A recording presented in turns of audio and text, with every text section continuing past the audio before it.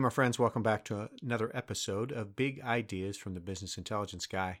I'm Nate Moore. I want to do something a bit different today. Rather than just tell you about a project that we did and here's how it helped or whatever, I want to tell you about how we were able to do a project that we did.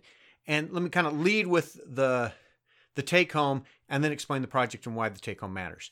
And the take-home is that standardization leads to automation. If you can standardize things, you can automate things.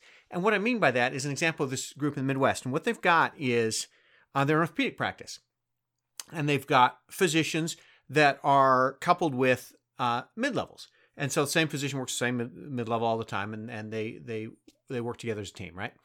And the issue was that sometimes what had happened is a patient had come in and see the doctor, and the doctor had said, all right, next visit, follow up with me, or next visit, follow up with my advanced practitioner. And the same from the advanced practitioner side. The advanced practitioner would say, next time they come in, they need to see the physician. Now, next time they come in, they can follow up with me.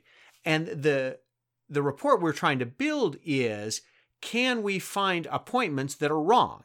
In other words, the physician says, follow up with me, and the next appointment is scheduled with the advanced practitioner, or vice versa, right? The advanced practitioner says, they need to see me, and they're seeing the physician or something, or they need to see the physician, they're seeing me, or whatever. And, you'd think, well, surely we can keep all that straight, but, you get 30-some orthopedic surgeons and 30-some advanced practitioners or whatever, and it starts to get messy fast, and, things change, and I had to cancel the appointment. Can I get in on Tuesday, and we don't work Tuesday, or not at this location, et cetera, et cetera, et cetera. So what we're able to do is throw an emailed exception report to the scheduling people. And what it says is, here are potential scheduling errors where the documentation in the EMR says, go see the physician, and they're seeing the advanced practitioner. Or the documentation in the EMR says, no, go see the advanced practitioner, and they're set to see the physician, or whatever it is, and back and forth.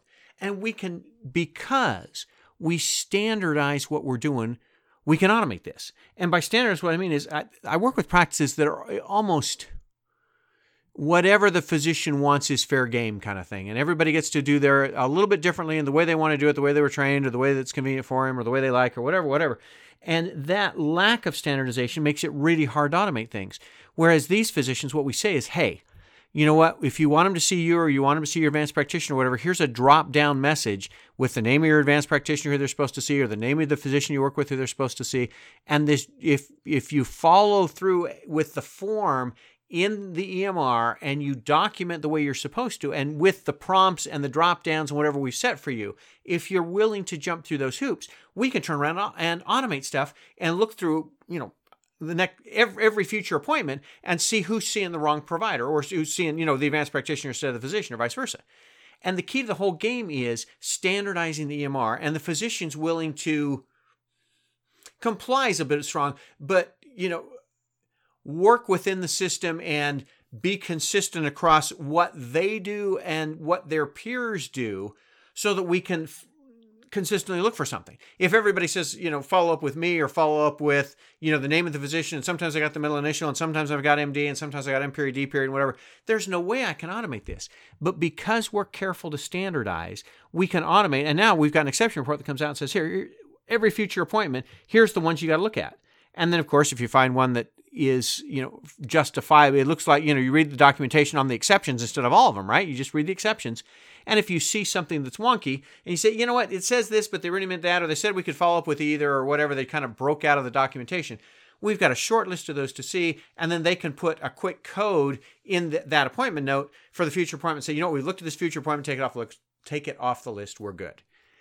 The question is not, hey, do I have advanced practitioners I need to schedule with orthopedic surgeons? The question is, if your doctors were willing to standardize what they did a little bit more, or if your billing department was willing to standardize the messages or the notes or the workflow that they do, or if the front desk was willing to standardize what they do a little bit more, and a little bit more consistent day in, day out, week in, week out, and consistent first, within what the front desk person does, within themselves, and then within the team, so that we're doing the same kind of things and the same kind of patterns, so the computer can look and find things, we can automate a whole bunch of things and simplify life and do more with fewer employees if we're willing to standardize. So Motto of this podcast: standardization leads to automation and time savings.